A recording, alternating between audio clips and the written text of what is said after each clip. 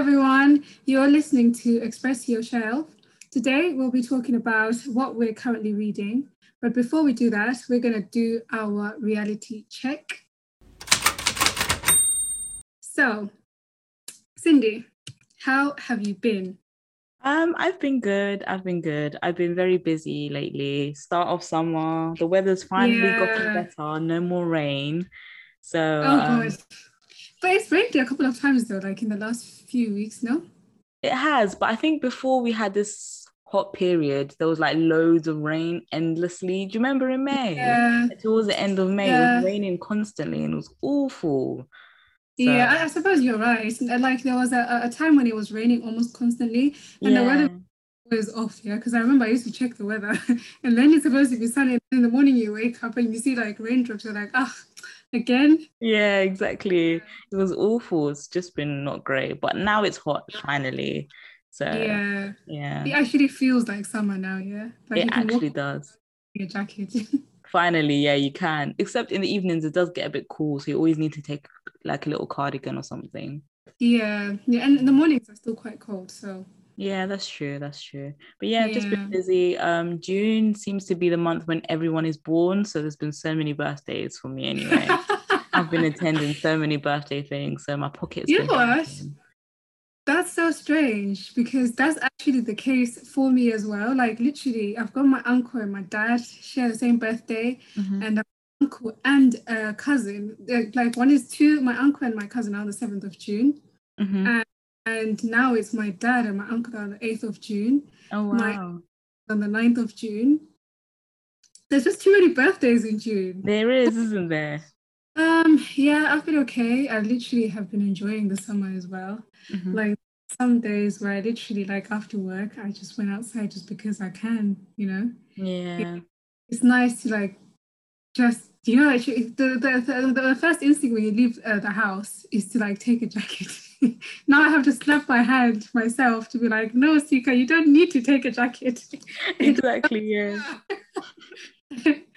um, but yeah, it's been mostly enjoying the weather. Hmm. Yeah, taking it easy and slow. Hmm.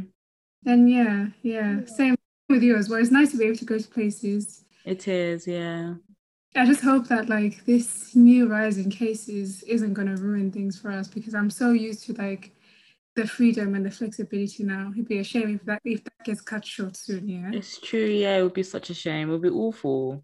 Yeah, Hopefully it won't increase too much. I know my yeah. boyfriend had like a COVID case the other day in his office. So you know how Oh, people are going back to okay. the office as well again. So it's a bit scary. Yeah, Yeah. yeah. Are you thinking of going back to the office then?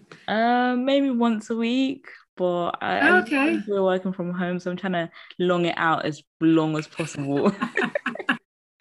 You're gonna stretch it until the next lockdown. Don't do that.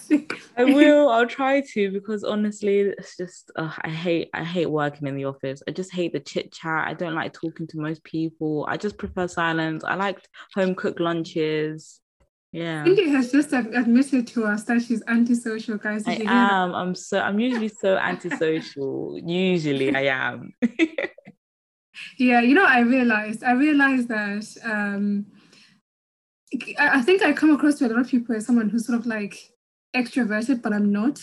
Hmm. Um, and so like hanging around people, a lot of people drains me quite a bit, yeah. Yeah, same.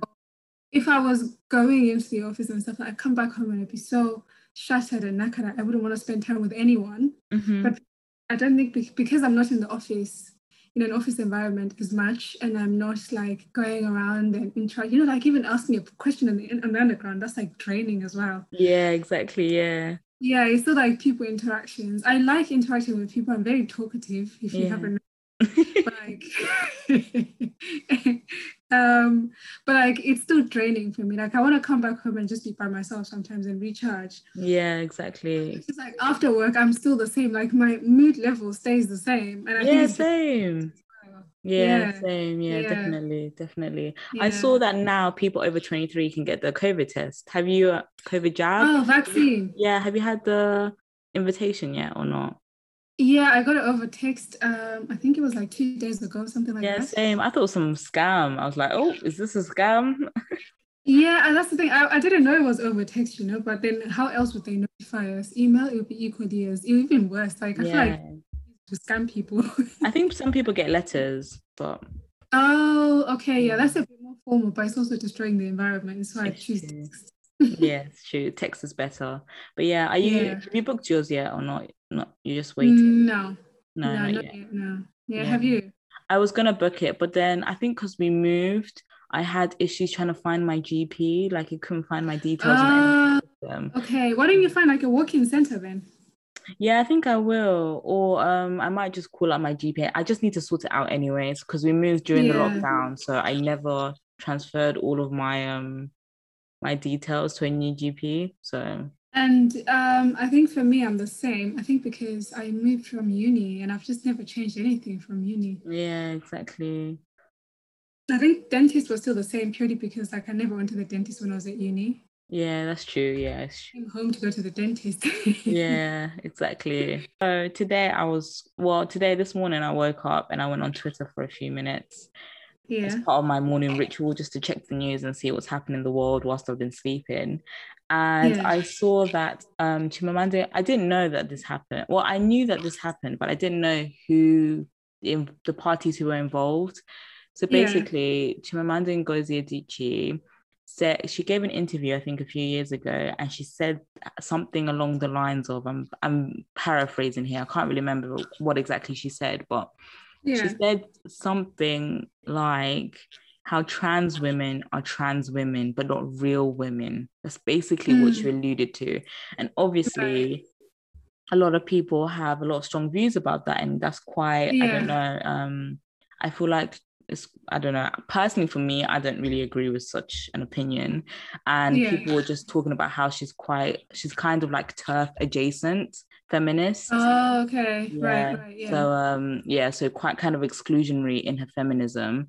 Yeah. So people got onto her about that. And then I know in the past year, so that was like a few years ago, and then people tried to cancel her, but they didn't really. I'm not sure what Was happened with it? that. Is I feel like I remember it from like was it a Channel 4 interview or I something? Was think this so, woman yeah. was I think it was a channel. Yeah, I think it was a Channel 4 interview. Yeah. yeah, yeah. Yeah. I do remember. Like, I'm not on Twitter, Mhm. or I have an account and I haven't logged on in ages. So, but I do remember like the uproar about the interview Mhm. itself. Yeah, Yeah, yeah, exactly. So she said yeah. So, something like, what's the context of the beef now? Before I like uh, okay. divert you away. So basically, so yeah, that happened. And then a few years ago, apparently there was some drama between Akwaeke Emezi and Chimamanda Ngozi Adichie and another person Okay, as well. Can't remember the name of the other person, individual involved.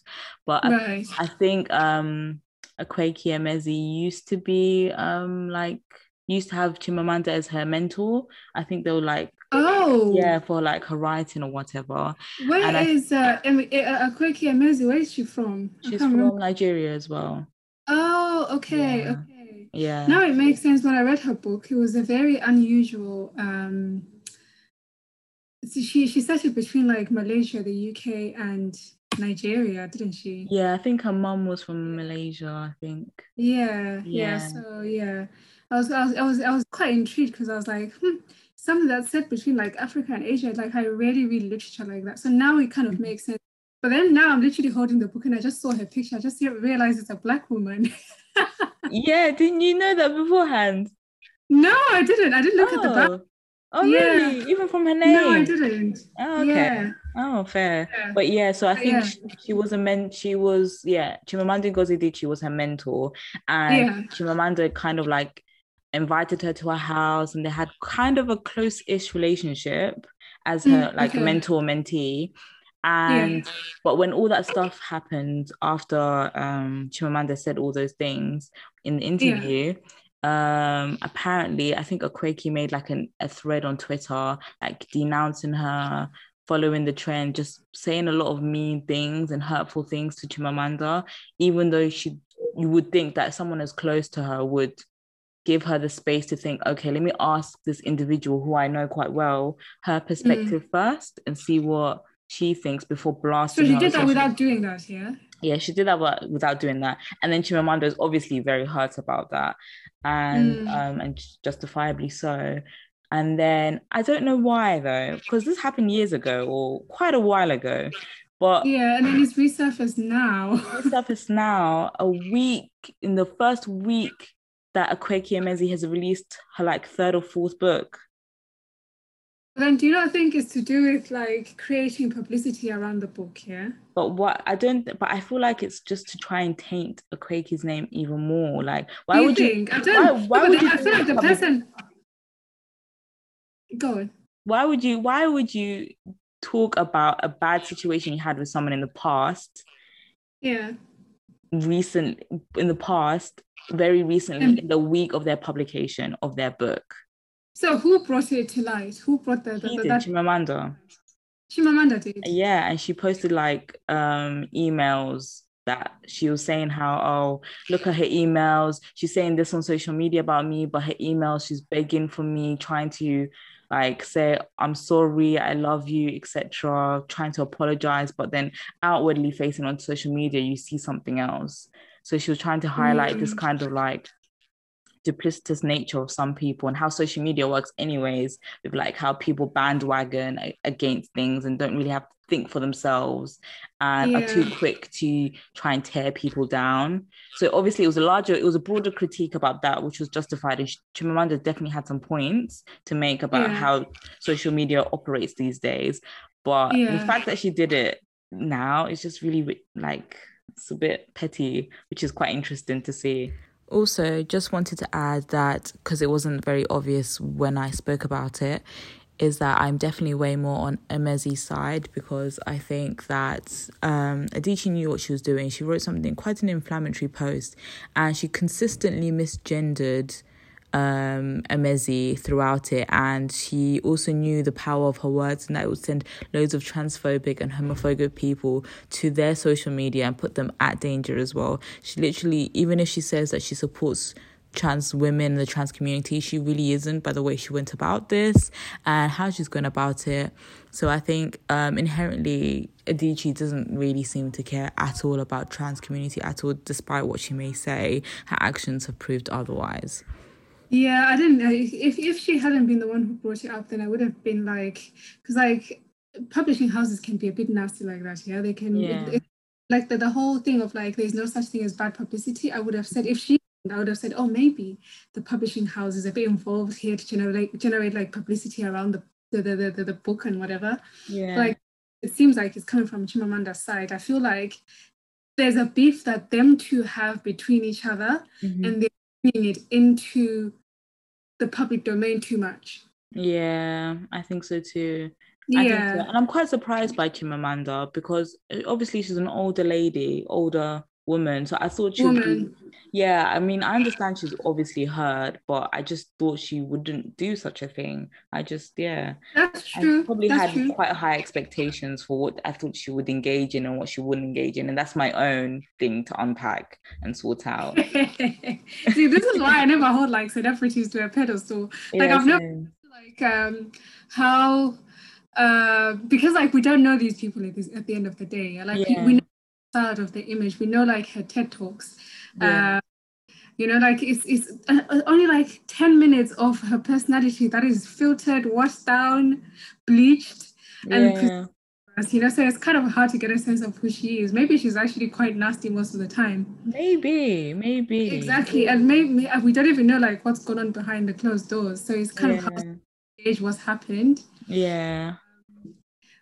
But yeah, I'm quite, to a certain extent, I'm also quite skeptical about why has she brought the fight back to the public again. Exactly, yeah. It's just quite interesting, yeah.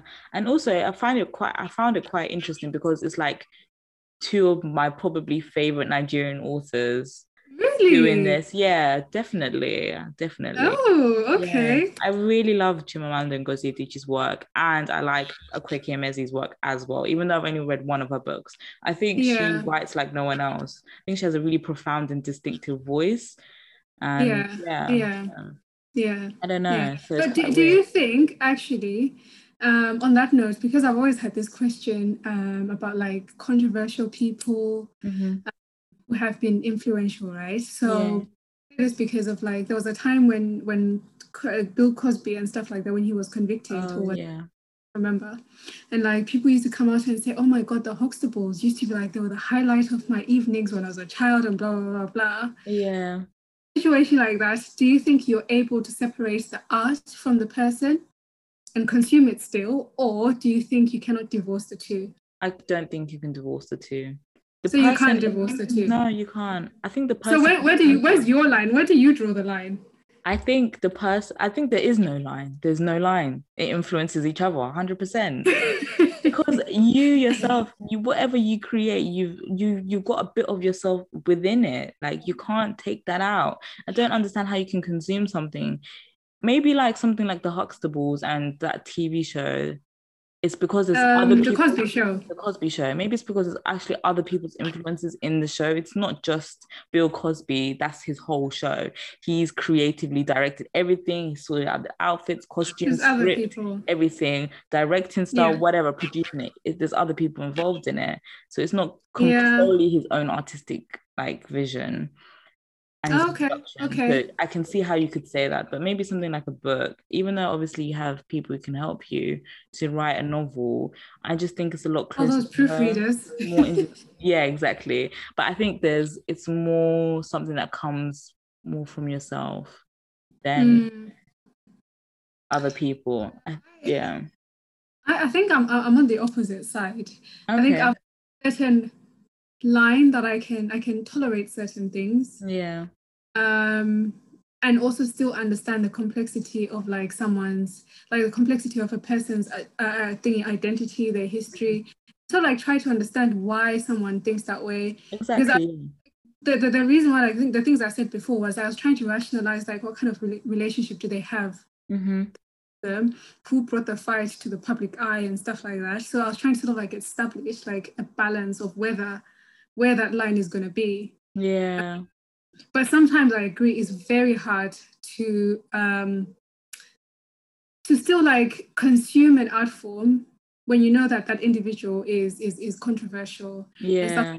It's the same conversation that always comes up around like historical statues and stuff like that, you know? Exactly, yeah. Absolutely. Winston Churchill should be teared down. Other people are like, what? You did something, and kind of stuff like that, you know? I don't think it has to be so black and white, but you can definitely find a middle ground. But I think you have to understand that person's personal perspective and their life informs their art 100% or whatever they've created. Because you can appreciate something that was written by someone who's right-wing. You can appreciate it and still value in it, but you can also understand that this is their context and it doesn't align with your own personal politics. But you can kind of try to appreciate it or see its importance. Yeah, I stop at spending money on, if someone is too controversial for my own politics, I'm not going to spend money on you. That's my I think that's my line as well. Yeah, it's a really hard line to draw, and and like you said, it's also part of the idea that I personally didn't think that Chimamanda would engage in such behavior so publicly. But I kind of put her up on a pedestal. Not that I put her on a pedestal, like I'm not a Chimamanda fan. I wouldn't say I'm a fan. I wouldn't say I love and follow her and whatever she does. But I just thought that she had an air of grace or something that I didn't think she would engage in. No, I can sort of understand why someone would be shocked. That's happened. But equally, like, it's just, I don't know if there's like a dark side to social media that like turns people into this like style, like lacking empathy beast kind of thing, you know? Yeah, no, there's a big thing about that on social media. Like, honestly, now I can't even go on Twitter for like 5 minutes without getting super annoyed. Like, I don't even go on Twitter that much anymore because it's just awful and toxic. Like, everyone's here to just try and tear down each other, everyone. Like, there's such like a massive, just a massive echo chamber. Like, there's no real, like, I don't know, radical thought. And if there is, everyone just goes into one direction. No one tries to think critically. And if you do, or if you say something that goes against the grain, you get shamed or dragged for it.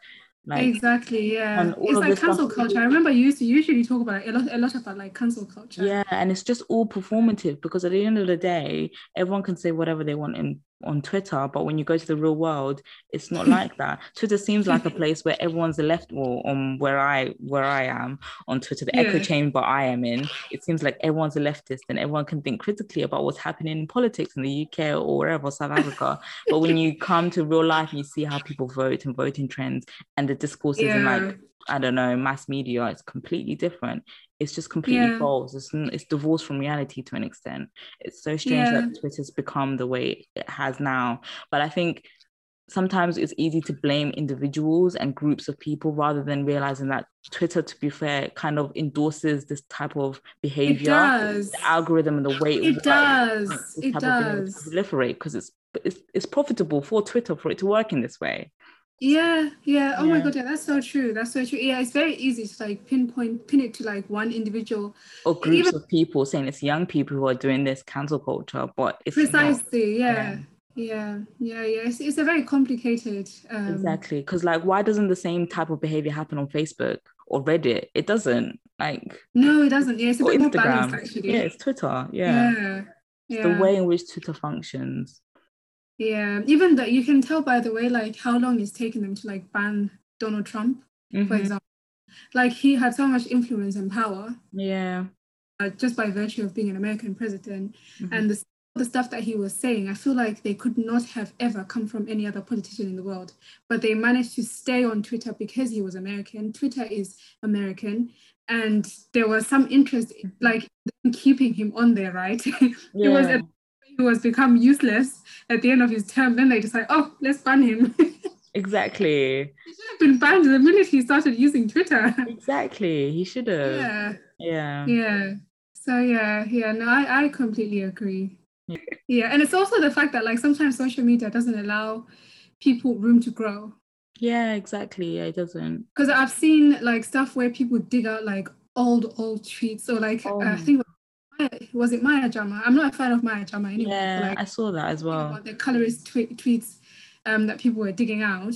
But if you time that those tweets came out, it was like all those colorist things she was saying were perfectly acceptable at the time. People used to laugh at those jokes. Dark-skinned people weren't getting hurt at the time they were, but we just thought it was okay at the time. We were comfortable with it, you know? Exactly, yeah. I agree, because I've seen like people like, there's this YouTuber called Nella Rose, or content creator Nella Rose, and she made some colorist tweets as well when she was like 13.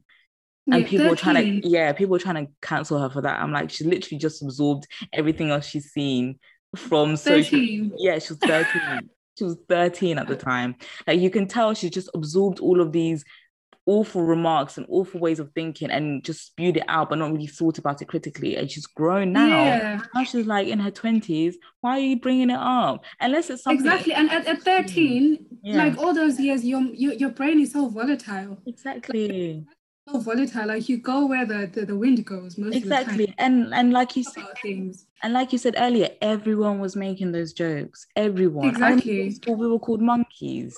Exactly, yeah. No one used to like the dark-skinned black girls. Like it would happen all the time. It was the norm. Yeah. And it's a lot of things. It's not even just colorism. It's everything, racism, homophobia, sexism, all of it. Yeah, even like at this point in time, like we talk about like the problem with rape jokes. There was a time rape jokes were not funny. Were funny, sorry. They were like not even considered. You wouldn't even have to think about it. Look at comedians. Like I feel like stand-up comedy is a perfect like map to show us like how far we've come. Oh my gosh, yeah. You should actually do like an infographic mapping it and seeing how far we've come. Someone should do that. Maybe you should do it. Yeah. Before someone else steals your idea. Using comedy as a marker. Yeah, that would be good. That would be actually really interesting to see. Back to the subject that we're here for today.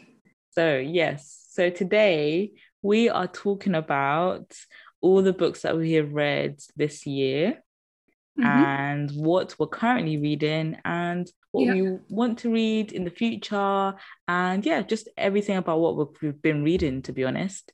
So what are you currently reading at the moment? So funny enough, I'm actually reading about 4 books at the same time now. Oh my goodness, that's literally me as well. It's that kind of thing where like my books are sort of like dispersed between the living room and my bedroom. Mm-hmm. So it's like I read before I go to bed sometimes. So I just picked up a book, and what was on the shelf was like a different book too. I was like, I can't be bothered to like go out. I was so comfortable. Let me just like take whatever's there and start reading. So I started reading that, and then I just carried on. At lunch, something else was close to, so I just grabbed that and started reading it. So I've just been jumping between these 4 different books here. Yeah. Yeah. So I'm almost done reading The Seven Husbands of Evelyn Hugo. Okay. Oh, okay. I haven't finished that one. Yes. How I are you also finding that one? Actually, you know what? Yeah, I found it a little bit predictable at the beginning. Yeah, especially like the I'm not gonna give away too many spoilers, but like the relationship like with Don Adler, he was like the most eligible bachelor at the time. Like I saw that coming, the fact that it was gonna be abusive. I was like, oh, like if he's good looking, it's gonna be trash. Of course, it's always plays out that way. Sorry if you're a good looking guy. It's true. But yeah, I like the way it's written though. It's quite nice. Yeah, it's and a nice, easy read. Yeah, it's very easy to read. It's very Yeah. And the fact that like she is actually a bisexual woman, I thought that was a nice in like I guess it's like a romantic novel, isn't it? Yeah, it is. Yeah. Yeah. It's kind of like it's probably the one thing that I'd say about the book that wasn't predictable in the same way that other like aspects of her identity were. I wish they explored her more as a person rather than her relationships. Yeah. Because there's too much focus on like there's Harry, there's Don, there's Celia, there's like all these. She seems like a not like a prop, like she seems to be just there. I think she wasn't fully thought of in depth, as she wasn't brought to life in that much of a way. Does that make sense? I feel like the writer wrote her as a concept and an idea, but not as a real person. Exactly. Yeah. I didn't like her at the beginning as well because what was the name of her first husband, the one that she used? Oh no, I liked her at the beginning. Yeah, that man was using her too. He was with some 16-year-old girl, believing she was 19. Come on. That man deserved it. Also true. That's true, actually. Now when you say it like that, it's a bit like I can't even remember that. I can't believe that I even remember that detail. Completely forgot it until now. Really? Yeah. I'll think of his name. I can't remember what his name was. Yeah, I can't remember as well. Yeah, she was quite young. I forgot how young she was. Yeah. Yeah. Oh yeah. What else are you reading? So I'm reading Freshwater. I bought this when I was in I was living in Bristol at the time, but I went to Bath. I was always in Bath, and my favorite bookshop in Bath is called Topping and Company. It's absolutely amazing. Oh my goodness. Why is it amazing? They've got like their books unsorted by genre. Well, there's a section where they're sorted by genre, but there's a section where they all mix together. So you just go in there and dive in, like you could come across absolutely anything. Which is, I found this book called Unnatural Causes. Okay. Yeah. At the time I bought this when I was in King's Cross and Pancras on my way back to to Loughborough. But like that bookshop is so amazing for that reason. Like you can literally just get lost and find anything. Okay. And they've got a space to like have afternoon tea, scones, and read. Oh, nice. What's the name of it again?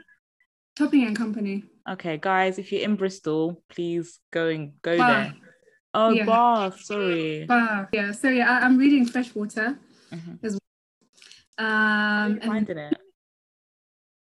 I really like her writing style.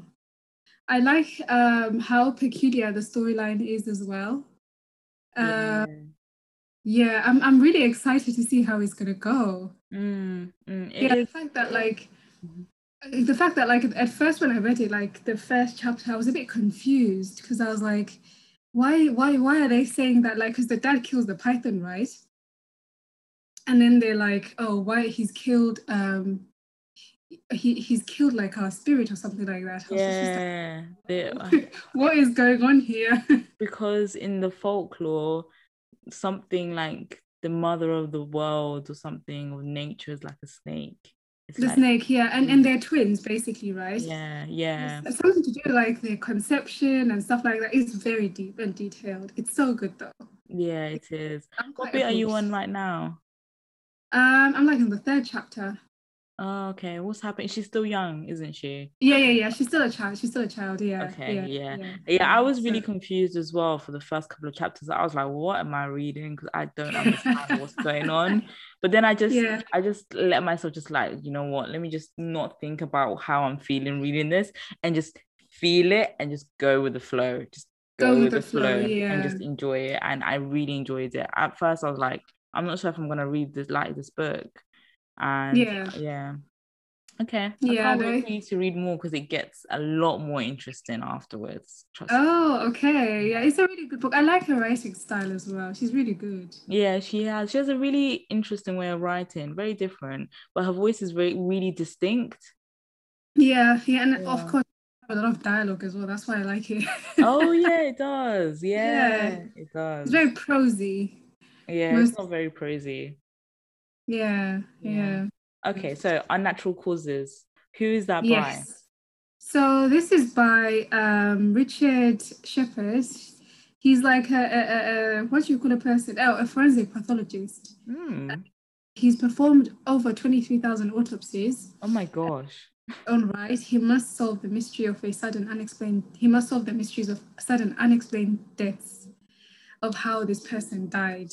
So in the first I'm sort of like maybe a chapter and a half in, and this guy, honestly, like the way I don't know what I was expecting when I opened this book here, but like the way he's written it is it's like you know Adam Kay's this is going to Oh, yes, yeah. it's like in between that and a nonfiction book. Oh, okay. That sounds like Yeah, a good read then. Sounds entertaining. yeah. Yeah. So he's it's like Adam Kay's book is like a memoir kind of. Yeah, it's kind of like comedy memoir. It's very funny, quite Yeah, light-hearted in some places. yeah, yeah. But he's writing about something worse, yeah, about actual death. Yeah, I can imagine. Oh gosh. um, but yeah, it's quite harrowing in some instances. What's the most harrowing bit that you've read so far? Um, well, it's I feel like it's the names that they give to like these cases that they have. Yeah, Oh like gosh. in the first chapter he's talking about the fact that like he was assigned to like Guy's Hospital. I think it's called Guy's Hospital, and the case that he's first assigned to is called the massacre or something like that. Oh. Yeah, so it's like it's sort of like a what does he call it? He calls it freak accident. Okay.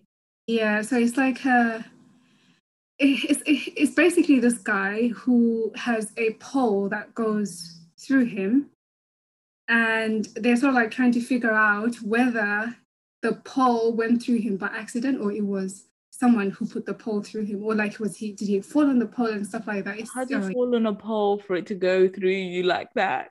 What He must have pole? fallen from a height. I guess that's what I'm gonna find out because that's his job as a Oh, forensic pathologist, to figure out what the cause of death was. what type of pole is it? Is it like a scaffolding pole or what? My goodness. I think it must be a scaffolding pole because it's quite blunt here from what he describes. That's really graphic. I don't think I should It's read very this. graphic, but you know what? Yeah, but when you read the book, it's not that graphic. It doesn't Okay. like when you stop and think about it. Yeah, when you close the book, you say, a pole went through this guy. I don't even know why I'm laughing because it's so awful. It's not funny. But my natural reaction, maybe just to cope with how morbid it is, I'm just laugh. Yeah, it's quite good though. I'm really I don't want to say I'm excited to read. I want to like I'm more intrigued by the process of and problem solving. Yeah, I'm more Yeah. about the process of like finding out the you know Yeah. process that the method that he used to sort of like approach the mystery, I suppose. Yeah, that's so interesting. I'm definitely gonna have to read this afterwards, but I think I'm gonna have to read the Yeah. book as well alongside it. I'm saving it for you. Don't worry. Okay. Oh gosh. So Yeah. what other book are you reading? That's your third? So I started reading the Underground Railroad last night. But I don't remember. Again? It's about like it's about like slave. It's like enslaved people that are sort of like, it's the process of them like escaping slavery. If I put it like lightly like that, I think. Okay, yeah. Yeah, so Okay. that should be interesting. It's kind of that book that I've been putting it down because like there's a lot of like slave narrative out there. Yeah. Thinking, do I really want to read like another story about slaves? But it has such good reviews, yeah. It does, yes.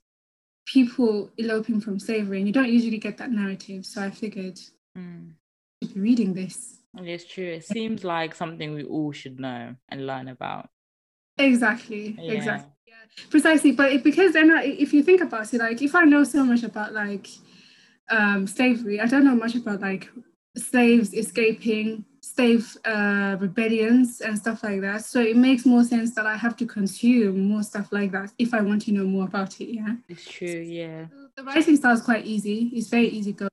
Maybe it's a bit slow. That's why I don't remember much from the book. Yeah, I actually finished listening to an audiobook the other day. Oh, what audiobook? It's called Who Owns England? Oh, I think I wanted to read that. I just had like free credits on my Audible account. So I was like, audiobook. So I decided to buy that one. Oh, okay. Yeah, that sounds quite interesting. Yeah, I've got Prisoners of Geography as well on there as an audiobook. Oh yeah, I've got the physical book for that one. Oh, okay, I've heard some mixed reviews of that book here. Some people think it's kind of like the same problem that people had with what's that big book? Homo Deus, the other one. Oh, Sapiens. Yes, yeah. Like he presents a lot of things as if they're fact when they're not. Oh, I didn't know that in Sapiens things were not fact. But I knew that with Prisoners of Geography because that was my place of expertise. So yeah. So yeah, it was me kind of like going into the section of things that I'm gonna read anyway. So I may as well like carry on. Yeah, just carry on. Rather not read. But yeah, so he what was I saying? I can't remember.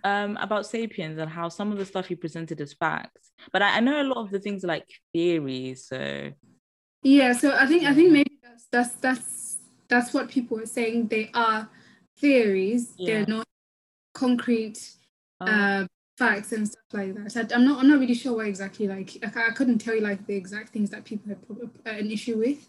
Okay. Yeah, but I can kind of understand what they mean from the parts of the book that I read. Okay. Yeah, I think I know what you mean. It's like evolution, you know? We talk about it as if it's fact, but it's actually theory. Like Darwin had a theory. Yeah, it's like how human beings moved out of Africa, which routes did they use? How, I don't know, agriculture started in that Middle Eastern region, Mesopotamia, whatever it was. Okay. Yeah, I guess a lot of people don't realize that those are theories. Okay, yeah, I can see that. Yeah, if I hadn't studied what I studied, I would have not known. You wouldn't critically dispute the things that you're reading. I wouldn't. All of them as fact. Yeah. That's I think that's maybe what that criticism was sort of like aiming at. Okay, yeah. I think but people do that with social media posts anyway. True, it's so true. I think as well, I agree with the Prisoners of Geography one because when I read it, I was like, this is just one guy's perspective, and I thought it was a very limited and very narrow view of how geopolitics works. So but then again, I knew that I delved way deeper into like politics and geography and all of that. So geopolitics is interesting anyway, so I'm kind of looking forward to like listening to that one as well. It is, but just take his stuff as a grain of salt. Yeah, maybe like as an eye opener, but not like as gospel truth. Yeah, definitely. Yeah. But if you ever want to know more about geopolitics, honestly, I'll give you my whole reading list from my uni.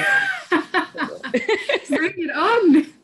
Bring it Real, I'm I'll give you. ready. There's so much you could read. There's so many Oh different things you God. can read too. Yeah, it's fascinating. And I ordered a book called Patsy.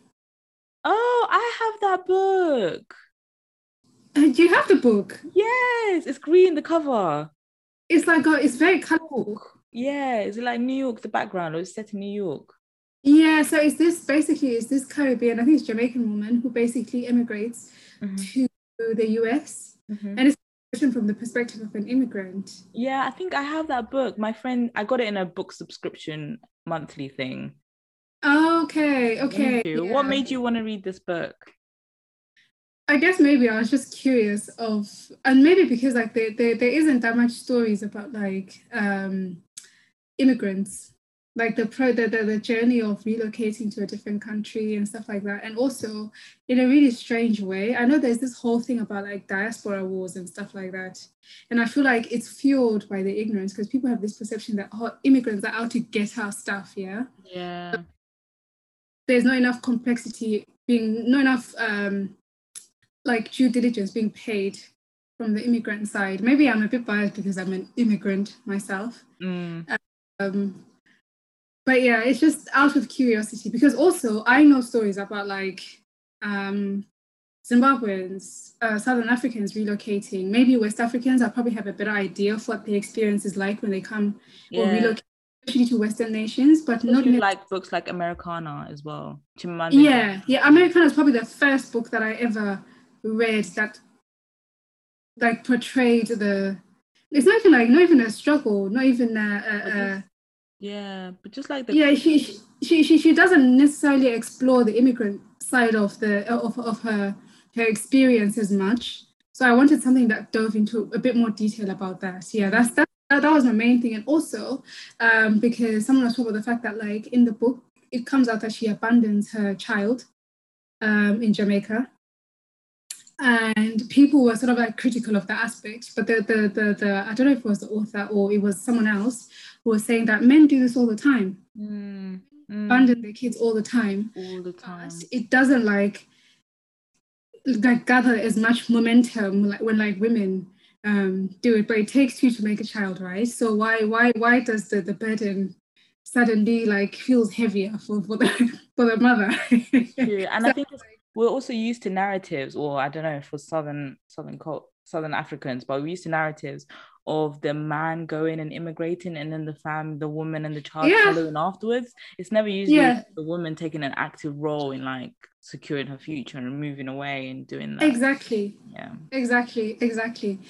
So I was really curious about, I'd say maybe those were the two things: the fact that she was an immigrant, the fact that like there's that narrative of her like abandoning her child and like the uproar. I wanted to see what the uproar was about. I wanted to see for myself, like to see what kind of like view was it going to be, balanced or biased or whatever, I don't know. That sounds really interesting. I definitely didn't even think about this book that much when I got it. Really? No, I was like, oh, okay, this is interesting. I just put it on the back of my shelf. I was like, I'll read it whenever I read it. But now that you've told me all of this, I really want to read it now. So yeah, it's very interesting. Maybe we can read it at the same time and then talk about it. Yeah, let's do that. Let's do that. Maybe because I feel like it has a lot of themes. Yeah, it seems like it does. Definitely. Yeah. Let's give the floor. Move the floor over to Cindy. At the moment, I'm currently reading Zami, A New Spelling of My Name, which is a biomythography by Audre Lorde. And it's kind of like a biomythography of her life or up to a certain age. So it explores when she was young, when she was discovering the world and herself, and moving through like adolescence and into adulthood and that journey. And also, I'm not sure if you know who Audre, or whoever doesn't know who Audre Lorde is, but she's like a poet, essentially a Black feminist lesbian poet. I'm not sure if she uses the title feminist or not, so don't quote me on that. But so she talks about her experiences, and it's really, really interesting. I'm basically finished. I think I only have like 30 pages left. It's really interesting. And after reading this, I've kind of compared the experience of like women who are like bisexual and lesbian to The Seven Lives of Evelyn Hugo. And I've realized how poorly it does with representing how it was in the 1950s and 60s. Like that book does such a bad job. What is the representation, like showing the actual and the real like problems that you could face. Maybe there's a difference because of class as well. Like Audre Lorde was like working class, and Evelyn Hugo is a fictional character who was like in the, I don't know, in the elite. So can't really compare. And also it depends who wrote The Seven Husbands of Evelyn Hugo. It was Taylor Jenkins Reid. Yeah, exactly. And I don't think so. They're writing from a completely different perspective as well, I think. Definitely, well, I don't know Taylor. Sorry if I'm wrong, but just as a basis for an assumption, So it's just in a lot more depth. Like there's so many things I didn't realize, like that you could experience being a lesbian in the 1950s and 60s that would put you at great risk. Like she puts it into context of like the McCarthy era, how everything was like just economically as well, politically, how dangerous it was. Like there's a moment where she's sharing a flat with another lady who's straight, heterosexual white woman. And the white woman has a work friend who comes over, and then a few days later at her work, the lady spreading rumors about how the other lady is living with a lesbian woman, and how she's queer, and how that's dangerous, and how that doesn't fit into the mold of what they want at their workplace. And then the other lady, her flatmate, just moves out and says, "I'm leaving." And just like that. Just like that. Or how there was women who pretended to be lesbian who would go into like lesbian bars, and they'd see how many items of clothing you wore, and if you had less than 3 items of clothing, even if it was hot or whatever, they'll just arrest you and say that you were like selling sex or something. Isn't that crazy? There were people undercover trying to find out who were the lesbians, who were the gays, where were they, what were they doing, and how it doesn't fit into the mold of what American society should be. So it was just really interesting, like how she deals with her family, them accepting her, how she just finds out who she really is, like in a lot of depth. Like really, like the history sounds so violent, like when you read it. Maybe it's because I don't know, like we are probably like a bit more peaceful than, maybe not actually. I think our violence is different. Exactly, I think our violence is different, but I think there's a lot of continuity with it, the same as well.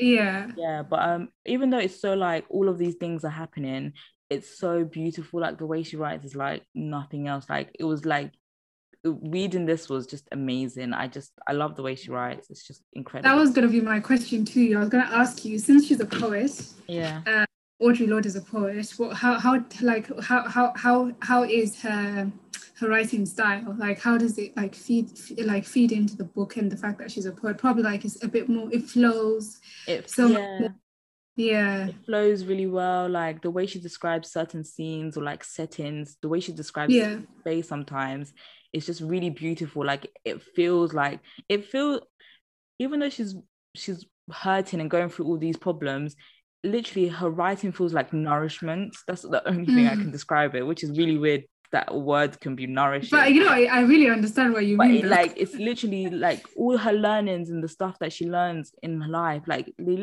it's like she's feeding me knowledge and like a way to appreciate and understand myself. I want to get to a place of knowing myself in a much depth.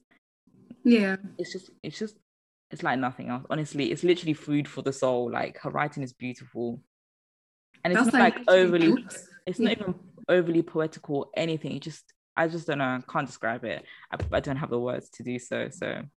Cindy is speechless, guys. I actually am. Like it's so good. It's really, that's amazing. Well, you've done a good job at selling the book, I think. Hopefully, but I just thought it was important to read more diverse authors, and I haven't really read much work from Audre Lorde. So okay. Oh, I forgot, you gave me is The Vanishing Half.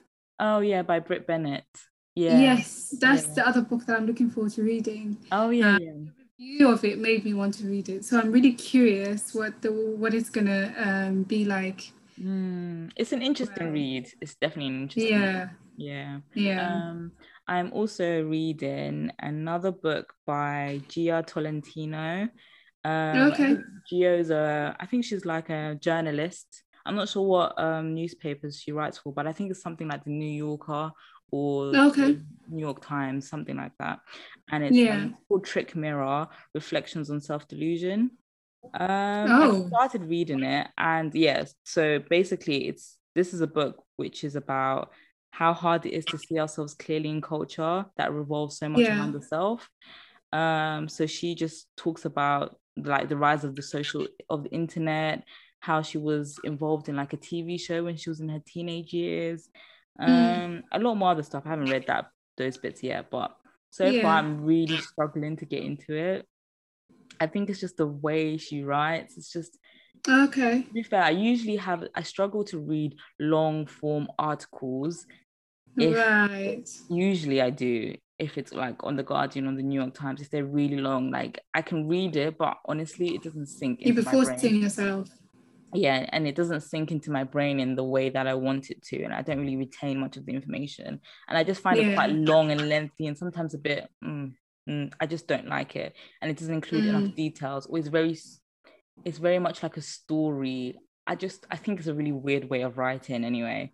So she kind of writes like that, but in a whole book, and my brain, I don't know, just doesn't have the capacity to just read Yeah. that way. And I feel like she has a lot of, because she's so used to maybe packing a lot in such a short article, that when she's writing I did something the quite same with the long, book.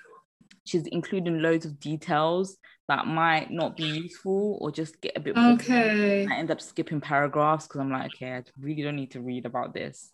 Like, it's not that. Yeah, no, I get that. Yeah, I get But you. what Yeah. what she says in the book, like after each chapter, I'm like, yeah, you said something actually that's really profound. So the work is really good. It's just not my favorite writing style. It's not very accessible. I feel it doesn't motivate you to keep going, I suppose. No, it doesn't. It doesn't. Or maybe I Maybe just don't you think it's because like people that write articles and stuff like that, they normally tend to write for a niche audience that is one, for starters, accustomed to reading material like that. People yeah. that scan for information or people who just want to read like a small section of your article, not like the whole thing. Yeah.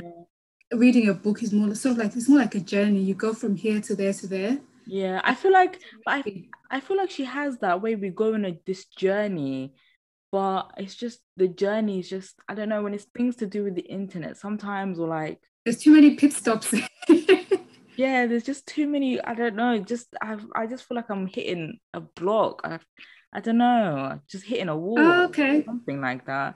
But like the way she writes is good. She's not a bad writer. She's a really good and skilled writer, but I don't know. I don't know what it is. Or maybe it's just Yeah. the times in which I've tried to sit down and read it haven't been the best or the best environments conducive to reading her work. I don't know.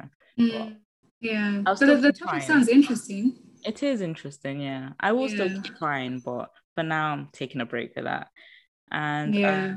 I'm also still reading the British Museums about the Benin bronzes, colonial Okay. violence and cultural restitution. And I'm also listening to an audiobook, but Oh.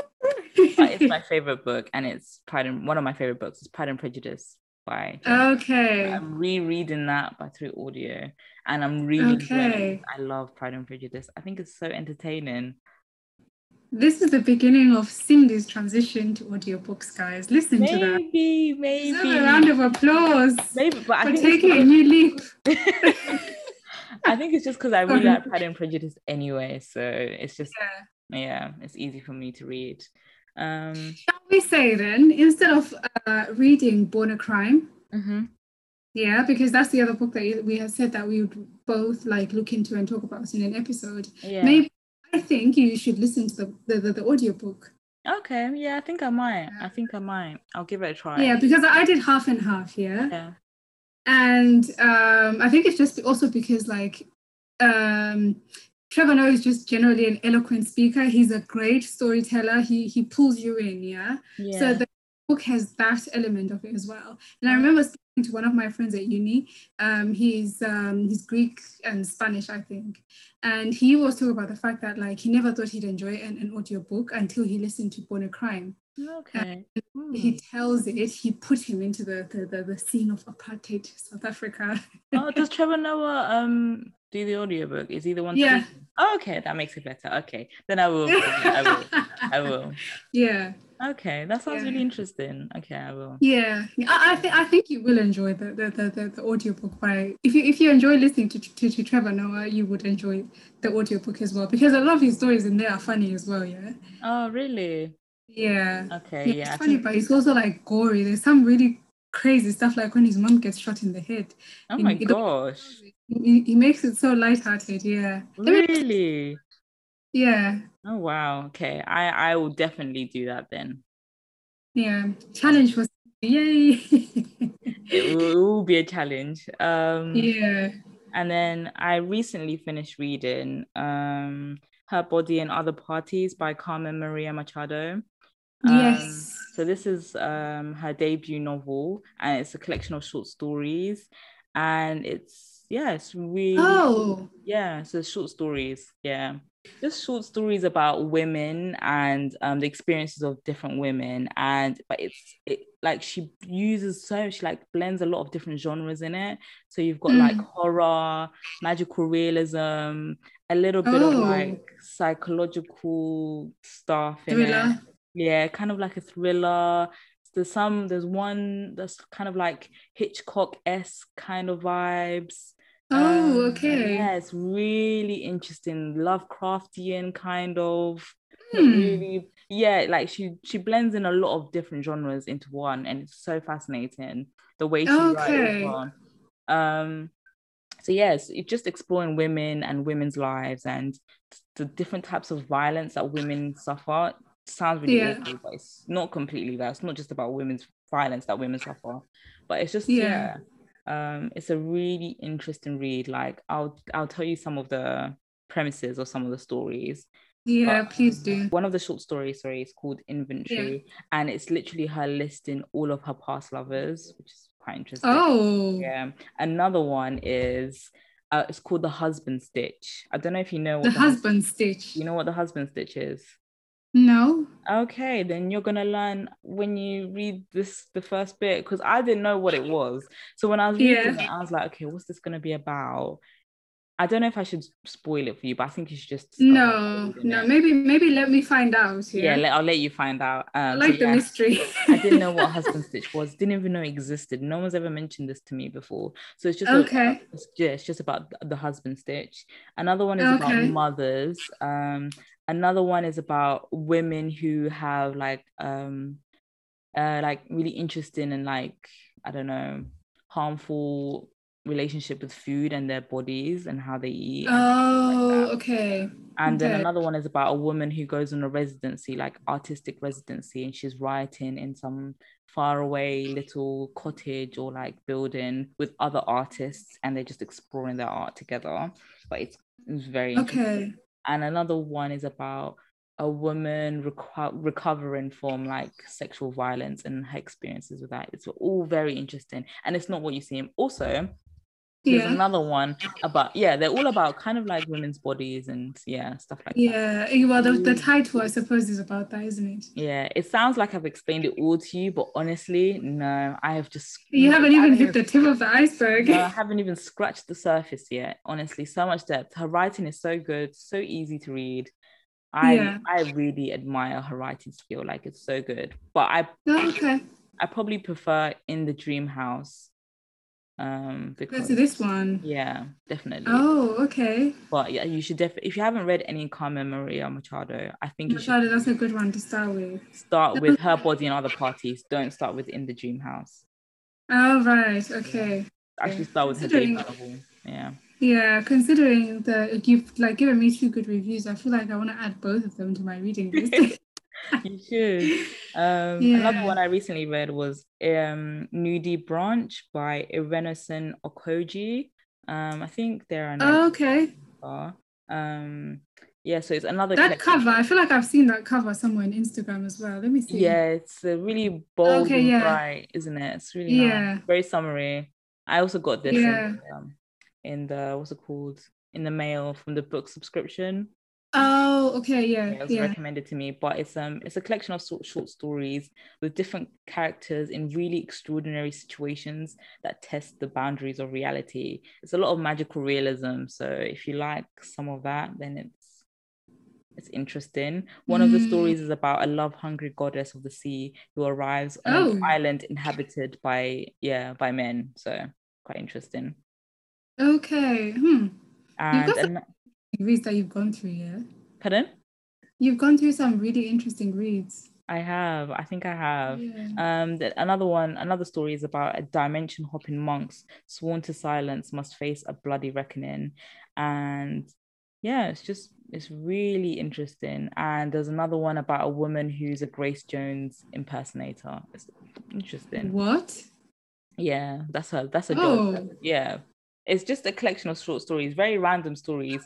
I liked all the stories. I liked the concepts and yeah. everything, but I think she didn't flesh out some of the characters and the stories enough Yeah. that it made it it felt a bit like there was something really lacking from the book. Like all of them were really good ideas, but I think they should have been explored further and Explored individually. more, yeah. I feel like maybe Yeah. she was just limited to one book, so she has to just pack in as much of her ideas as possible Yeah. into really short stories. So some of them could have really been developed better and they would have been beautiful. But yeah, it's interesting. Okay. Yeah. Yeah, it sounds like an interesting read. I feel like we always say this about books. Maybe we're never satisfied about like how much characters are explored because we had like the same issues with House of Stone in some cases. Oh, true. I have felt satisfied, and that was like books like, I don't know, A Little Life. That satisfied me with all the depth of all the I characters. was overly satisfied in that one. That was so good. Yeah, yeah, That never disappointed me at all. yeah. Yeah. I do think that like for me, the part that I enjoy about reading is character growth. Mm-hmm. Yeah. The like that's like what's it called? That's like the small poison for me that keeps me going. Like Yeah. character doesn't grow, it frustrates me. That's why like Yeah. sometimes sitcoms, in general, like watching sitcoms, I don't necessarily gravitate towards them because like the characters Mm. are sometimes stagnant. Yeah, it's like if the guy starts off as like this sexist person who's making these sexist, they usually stay as that Yeah, person. they do because it's a trope, and Frustrating, annoying. that's where they get all those Yeah, jokes in. Yeah, I get you. exactly. Yeah, Yeah. yeah. I think So I like it. a sitcom you should watch is The Office. Now that has some real growth of characters and development. Oh, okay. All Yeah. right. I don't even like sitcoms as well, just for that as well. I think they're just a bit predictable, boring. I just don't really like How them. many seasons? I There's have to like ask. seven or there's like eight, I think, or nine. But Oh, okay. honestly, they're so easy to watch. You will get through it so quick. It's one of the best TV shows I've ever watched. I Oh, don't even okay. watch TV Oh, like that. wow. Yeah. And I know Hmm. you don't as well. So Yeah. Okay, I'll definitely give it a try. Uh, definitely give it. Definitely. yeah. At the moment, we're like hooked onto watching Kim's Convenience. Oh, okay. Okay. I wanted to watch that, but I Yeah. was really skeptical. It's actually really good. I really like it. Yeah. Like Oh, I think really? because like usually sitcoms are like America centric, right? But this is like a Korean Canadian. Yeah. Yeah, that's why I wanted to It's watch it as kind of like well. yeah, yeah. I think you should definitely watch it because Okay. basically, me and my friend watch it during the day. We were watching it all together, like with my mom Mhm. before, because she's at work during the day. Sometimes we like steal, drink, like and binge watch, and she'll catch up by herself. So that's how good it is. Yeah, we can't wait. Oh, okay. All right. Yeah. I'm gonna watch it tonight. If it's bad, I'm coming for you. I want my time I'll back. happily take the blame. I want my time back. You have to reimburse me the time. I'll find a way to help you invest back the 30 minutes. Thank you. Okay. And another book I read is called Luster by Raven Leilani. Leilani, Okay. sorry. I'm sure you've seen it. Everyone's seen it. It's been so popular on like everywhere in all the shops on Yeah. Instagram, Goodreads. Yeah. Yeah, so this book is just about a woman in her 20s who starts dating this middle-aged white archivist called Eric. And she starts Okay. and he's married, by the way, and he has a Oh family. boy. And then yeah, so it's He's just living a double life. kind of, but it's just showing the like complexities just her experiences as a Black woman, young Black woman living in New York, I think, and trying to deal with like the realities of life, work, relationships, feelings of loneliness, depression. She's an artist. She wants to be an artist, but she's stuck in a job in a publishing industry that she doesn't really like. And yeah, so it just shows her like dealing with that. And then there's some like drama that happens, and she ends up living with Eric and his wife and the child. It's very interesting, very strange. I would put it under the same bracket of like millennial fiction, like Normal People, Queen, those type of novels. But yeah, it's an interesting read. The writing style is very interesting. It's not to my taste, but I definitely think it's a worthwhile read because it's just different. And it shows a real gritty reality of what some people in their 20s feel like. And I think just because we're in our 20s, it would be nice to just gain another perspective from people who maybe probably wouldn't know or like hang around or be exposed to. Yeah, definitely. That sounds interesting as well. What I want to read next, I don't really know. Usually I just go with whatever I feel. So I just look at my list. See, that's the thing. That was what was hard for me like this time around, because I set myself like 5 books that I said I was going to read. But I've actually read out of those 5. I started reading maybe 2 or 3, but also I ended up reading something completely different. Oh, really? That usually happens. I think it's because like when you start reading something you don't like it, sometimes I feel like I have to force myself to finish it, but like these days I'm like, no, too short. There might be another lockdown, let me just read what I want to read. Exactly. Life's too short to read bad, but that's why I felt with that Gia Tolentino book. I was just like, I'm really struggling to get into this book, let me just put it on the back seat for now and just come back to it later. But yeah, also I actually do want to read, I bought this book recently, it's called Fearing the Black Body, The Racial Origins of Fat Phobia by Sabrina Strong. I have that book in my Amazon basket. Don't buy it because I'll give it to you, don't worry. So if you don't know, this is a book exploring the historical development of pro-thin, anti-fat ideologies deployed in the support of Western patriarchal white supremacy. That was a mouthful. So she talks about the aesthetics of the body when it came about from the Renaissance thinkers and artists to up until the 90s. She explores how white Europeans and Anglo-Americans developed ideals of race and beauty that both explicitly and figuratively juxtapose desirable white women against corpulent and seemingly monstrous Black women. So it's just looking at the origins of fat phobia, which is interesting because I never knew that it had a racial element or racial origins. So like fat phobia, like I wouldn't have thought that either, to be honest. But then now when you think about it, it kind of does make sense. It does, because if you think about that lady as well, Sarah Bartman. Sarah Bartman, the Hottentot Venus. Exactly, And you know, the saddest thing about Sarah Bartman is the fact that when she died, her remains displayed in the museum in France. And do you know which year that South Africa managed to get back those remains? No, when? It was 2002. Oh my gosh, that's awful. 2002 is when they managed to like repatriate her remains. 2000, can you imagine? That's the thing, like it's such a strange thing to want to display. She didn't even consent to her remains being displayed in a museum, but they stayed there for such a long time. She was basically a slave. Like it's awful. That's why, like, sometimes I always question the, like, these days, like the trend, right? He's like thunder thighs, blah blah blah, this. And I always wonder, when that trend dies down, will people be willing to have those kind of conversations after? And it's highly unlikely. But it's they'll take it out. That's what they did with big boobs. They just took them out. They recalled all the big breasts, so they'll recall all the BBLs. But you know what? I think there's something ethically wrong with the beauty industry. That's seriously wrong with it. There's the fat phobia side of things. Yeah. And then there's the whole thing of like body dysmorphia. Yeah. You have most surgeons, plastic surgeons, who are overwhelmingly male. I've never come across a female plastic surgeon, which is part of where the problem is. Like they see money in it and they ruin people's lives. Yeah. Mm-hmm. I feel like there's something ethically wrong in that industry that needs to be fixed, but people don't want to talk about it. Exactly. I think anything that happens, like when capitalism comes into anything, like usually in industry, when there's capitalist motivations in any industry, it just becomes ethically wrong.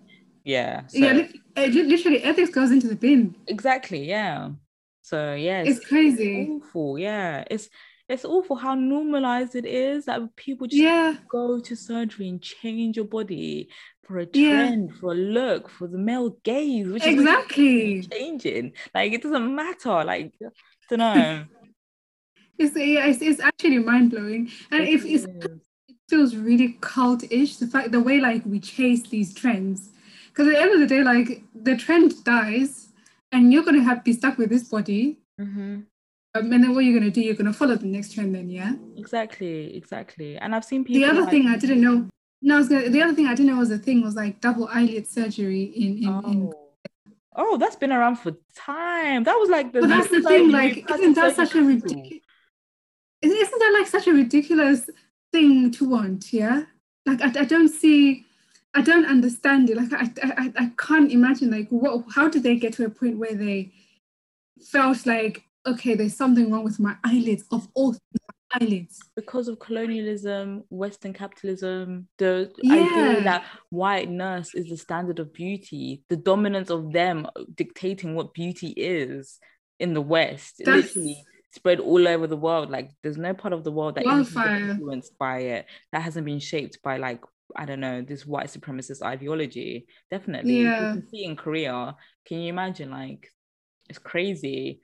But yeah, no. And then there's the whole skin bleaching thing on top of that as well. Yeah, that's been around for so long. It's crazy, isn't it? Yeah. Huh? It's crazy, isn't it? Yeah. Oh God, it's mad. It's mad. It's like almost all over the world. Like skin bleaching is like this huge pandemic. That's like the second biggest pandemic in the world, I think. After COVID. Yeah. People want to just be lighter, just want to be as close to whiteness as possible, because that's the standard of beauty in our world apparently. So yeah. I hate how like normalized it's like colorism and skin bleaching are not necessarily in Zim as much, but like in SA. You can see there was a time where like musicians, you had like all shades, kind of like the same thing in America as well, where you had like the Lauryn Hills, Eve, all those people, and then suddenly over time everything got lighter and lighter and lighter. More about the way you look. That's where the currency was, and most specifically like your complexion. I was like, that's mad. It's exactly the same as well. And like the ways in which people talk or comment. I've seen like interesting things that people do, like when you've got like siblings, one who's light and one who's dark. This auntie will be like, oh, look how beautiful she is, and they like single out this other sibling and they start complimenting her, and it's so disgusting to watch. Oh my God, my body just repulses me. Yeah, same. I hate that so much.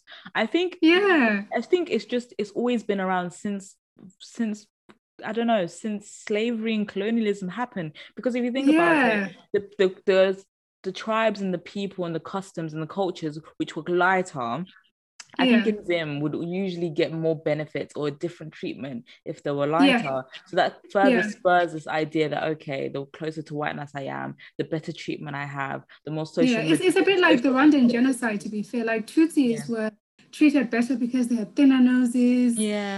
Like their hair texture was a bit different to like the Hutus, who were a bit more full-on Afro features. So that's like that whole thing was being exploited on that side as well. And then you had paper bag test, the pencil test. Exactly. Or the house slave and the field slave. Exactly. All of these things, they have such long historical roots that I'm trying to undo it. Like it's taken how many years? 400 years for it to build up. It will take us 400 years. A long time. I say 800 years to unbuild. Okay, 800 years. I don't know when we want to put the point of when it starts, but I'll just say, let's say 400 years. If whatever amount of years it's taken to build and come to this place, we will need the same amount of time to undo, literally. crazy. Yeah. It takes a lot of active Yeah. work and effort, and fortunately, a lot of people don't want to think about it and don't care about it. They just want to live their I think life. it's just exhausting though to think about it as well. Do you know, I think because like sometimes when you rebel against something, you kind of do give it power over you. It is, and it's so hard to like try and stop like internalizing all of these things that you're fed from the beauty industry or how you should be. Like it's so hard to stop it. Like everyone you see, even like pretty privileged people who have like African women who have more Eurocentric features, you're gonna find yourself having more social mobility or more economic ability, and it really seeps into your psyche and how you view yourself and how you view your world. I know people in their 20s who are my age, 23, and they're getting lip fillers and small fillers, lip fillers, small things in their eyes, small things on their jaw, and you're 23. Yeah. Your body hasn't even fully finished developing yet. Your brain hasn't even fully finished developing. So yeah, but what is it that's so wrong with not having all those features? Like I think it's because it gives you the lack of social. What we should be going into, but like that's the conversation that people are not willing to have. Yeah, I think so. But I see why some people do, because if you feel like you're not the standard of beauty and you feel insecure and people want you to be that type of way, you'd want to fit in. You want to be, everyone wants to be desired. Everyone wants to feel accepted. So I get why people do it. And if it actually has some type of, if it helped me to get a job, or if it helped me to get a certain type of guy that I thought likes this certain type of thing, I also too would do it. But it's just my personal interest and views and wants. But it's also that thing where like we also do kind of perpetuate these things as well. We keep it going in a really nasty way, because I was reading about this thing where people talk about like Khloe Kardashian's body dysmorphia, that the whole family has sort of like created this unrealistic beauty standard that they can't live up to, but they've profited all this time, and they've sort of like created this like crazy fake reality that even like ascribe to anymore. And that's where we should like hold ourselves responsible. We should hold our horses there and be like, look, this is what we're doing. We shouldn't be doing this. We shouldn't. It's crazy. Actually, which reminds me, there's a book called The Beauty Myth by Naomi Wolf. Yeah, that's a really interesting one as well, because she talks about all these things, about like the fact that like how do we get to a point where like women care about like the size of your waist and stuff like that. And it's true. It's an amalgamation of so many different things. Also, you know that lady who I reading the book Trick Mirror, Gio Tolentino. I think she wrote an article a few years ago about this like the Instagram face. The Instagram face, which is the cyborg face amalgamated together into a specific type of vision, and that's that as well. That's precisely what it is. It is. But I definitely feel like those type of beauty standards have definitely affected the way I feel about my own looks and stuff, especially when I was growing up. Like I remember when I was growing up, I thought I looked like a monster. I thought I was a gremlin. I thought awful. Like honestly, like the people, maybe it's where I grew up as well, but there were Black people in my area, but the people who usually were the most desired were either white girls or really light-skinned Black girls. So I feel like it would have been worse for you as well, because what I realized when I moved here, I think two things. I didn't watch that much TV as much as I feel like that shielded me from all of those crazy beauty ideals, but also because a lot of the nasty comments about especially Black features come from Black guys. Like I noticed it when I was at uni. I feel like they rip Black girls' self-esteem apart. They should be arrested. They should be the first culprits. It's true. It's so true. Definitely. Even like I think I was reading in Audre Lorde in the book. She talks about how she has an afro and she has an afro and she has a natural hairstyle, and people, like the first people to talk about to her like, oh, look at your hair, is Black women. They say to her, oh, get a hot comb. Why is your hair like that? Straighten your hair. Like she likes the way her hair is naturally, but look at how she's been kind of torn down and told like, this is not the standard of beauty, you look ugly. And even with Black men as well, like she has a relationship, an encounter with a Black man, and it literally she's like at risk from physical violence. And like it's really interesting that sometimes it it starts from our own community where we first feel the Yeah. pain, but obviously its origins aren't from Black people. There's obviously Yeah, and also it's actually funny to say that because like when you walk around, like before the natural hair movement, where you're walking around like an afro or something, people's comments were like, "Oh, when are you gonna relax it?" Yeah. So that was the main question that you get. Yeah, it's the automatic assumption is there's something wrong with your hair. We need to. Exactly. Yeah. Yeah. Exactly. Yeah. It's crazy. Yeah. Absolutely. But yeah. I guess you're kind of lucky that when you grow up, you were shielded from that. But that must have been really shocking because I've had years of resistance build up, but then I've also had years of trying to unlearn everything I've internalized. Okay, so that's it for this week, guys. We hope you enjoyed the episode. You can find us on social media at Express Yourself Podcast on Instagram and at Express Yourself on TikTok. Thank you for listening. Bye, guys. Bye.